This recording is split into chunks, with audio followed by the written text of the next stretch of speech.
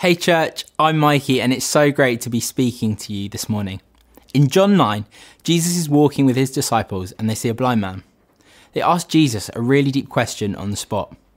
Who sinned for the man to become blind? Was it either his parents or the blind man himself?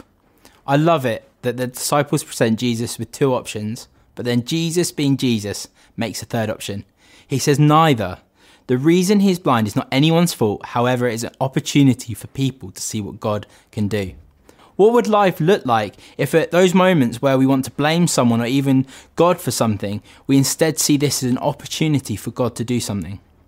We often think that it can be reassuring for us to know that someone is at fault or think there must be a reason why something hasn't worked out like we wanted it to. Jesus doesn't see it like that. Jesus isn't in the blame game that we sometimes so often find ourselves in. The disciples' understanding of things was way off. They thought the blind man or his parents must have done something to deserve to be blind. They had a legalistic outlook on faith, as this is what they would have seen from the religious leaders of the day. But how Jesus flips this on its head is just amazing. He shows the disciples that hopelessness is not deserved and how it's not a destination. He shows them if we see those moments as an opportunity for God to do something, to renew our soul and to take us out of what we are in and to come out of the other side changed, other people will be impacted by them. So my first point, hopelessness to hope. Jesus is in the miracle game. The aim of the miracle game is simply for people having the opportunity to see the power of God turning hopelessness into hope. That's the game I want to be in. Looking back on my life, I've not experienced much hopelessness, and I'm incredibly fortunate for that. Something that I have struggled with, however, has been my relationship with my biological dad. This is something that I struggle to be open about, as it's not something that's completely resolved. However, God has worked a miracle in me from where I was 10 years ago to where I am now. Growing up, I was still lucky enough to have a mum, dad and sister. They were amazing. They supported me and provided for me. However, knowing that I had a biological dad who for different reasons wasn't in my life was hard. I was angry about it. Every time it would be spoken about at home, I would shout and want the conversation to finish. I wanted to blame people for it because I couldn't understand why I had a family like that. I thought being able to blame someone for it would somehow make me feel better about it. Growing up, it was always there in the back of my head, niggling away at me. I would love to say that there's been a complete restoration and healing of the relationship. That isn't something that has happened. However, I know that there has been healing in my heart. Emotionally, how I feel about this, how I view myself and view myself as a parent looks vastly different to how I would have viewed those things 10 years ago. I know there's still a lot of work for God to do within me. However, I know and believe that he is in the miracle game. I know that he wants a hopeless situation brought back to a situation that brings hope to more than just those involved.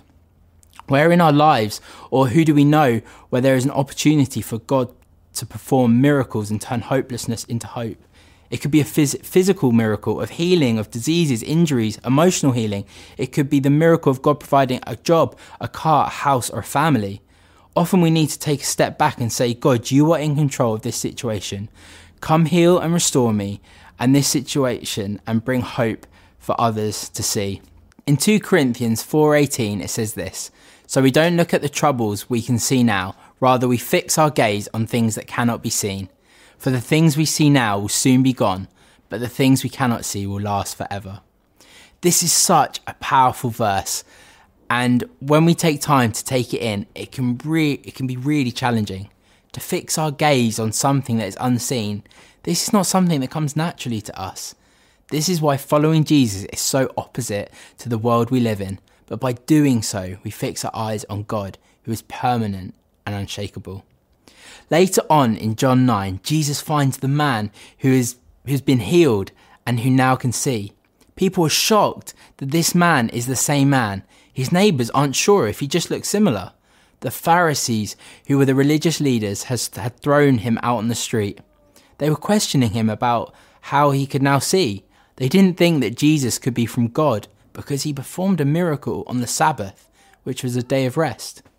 So my second point, blindness to sight.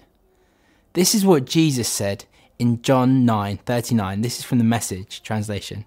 I came into the world to bring everything into the clear light of day, making all the distinctions clear, so that those who have never seen will see, and those who have made a great pretense of seeing will be exposed as blind. These men who claimed to be men of God, but were actually the ones who were blind. They were spiritually blind. The man who was just a nobody, whose eyes had been opened, also had his heart opened to knowing the Saviour of the world. The Pharisees had allowed their legalistic view of what the Messiah would look like to keep them from the revelation of who Jesus was. Isn't it great that Jesus takes us nobodies and opens our eyes to see him, and then gives us the authority to go into the world and share the good news so people can see who God is for themselves? I used to think that I knew what life would be like with a baby. However, in actual fact, I was blind to the reality of it. I knew nothing. I thought that I would still get enough sleep and that I wouldn't be woken up during the night. For us, at least, this is not the case. We can be blind to so much. We can be blind to our past experiences, our insecurities that have shaped us, or things that have been left unresolved. We can be blind to what God is doing in our life and the lives of other people because maybe our theology has put God in a box. We can be blind to the incredible future that God has for each one of us, that he is calling us to step into.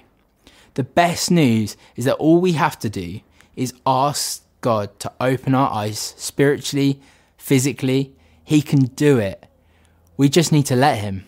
Remember, he is in the miracle game, not the blame game. He wants to turn our hopelessness into hope and our blindness into true sight, so we can then go and tell people what God has done in our lives and what God can do in their lives. Father God, thank you for this incredible story. Thank you that you love us enough to want to come face to face with our hopelessness and you want to turn it into hope. Thank you, God, that you won't stop at anything for us to truly see who you are. We pray, God, that you would show us where you can restore hope in our lives and where you can show us what you want to do. In your name, amen.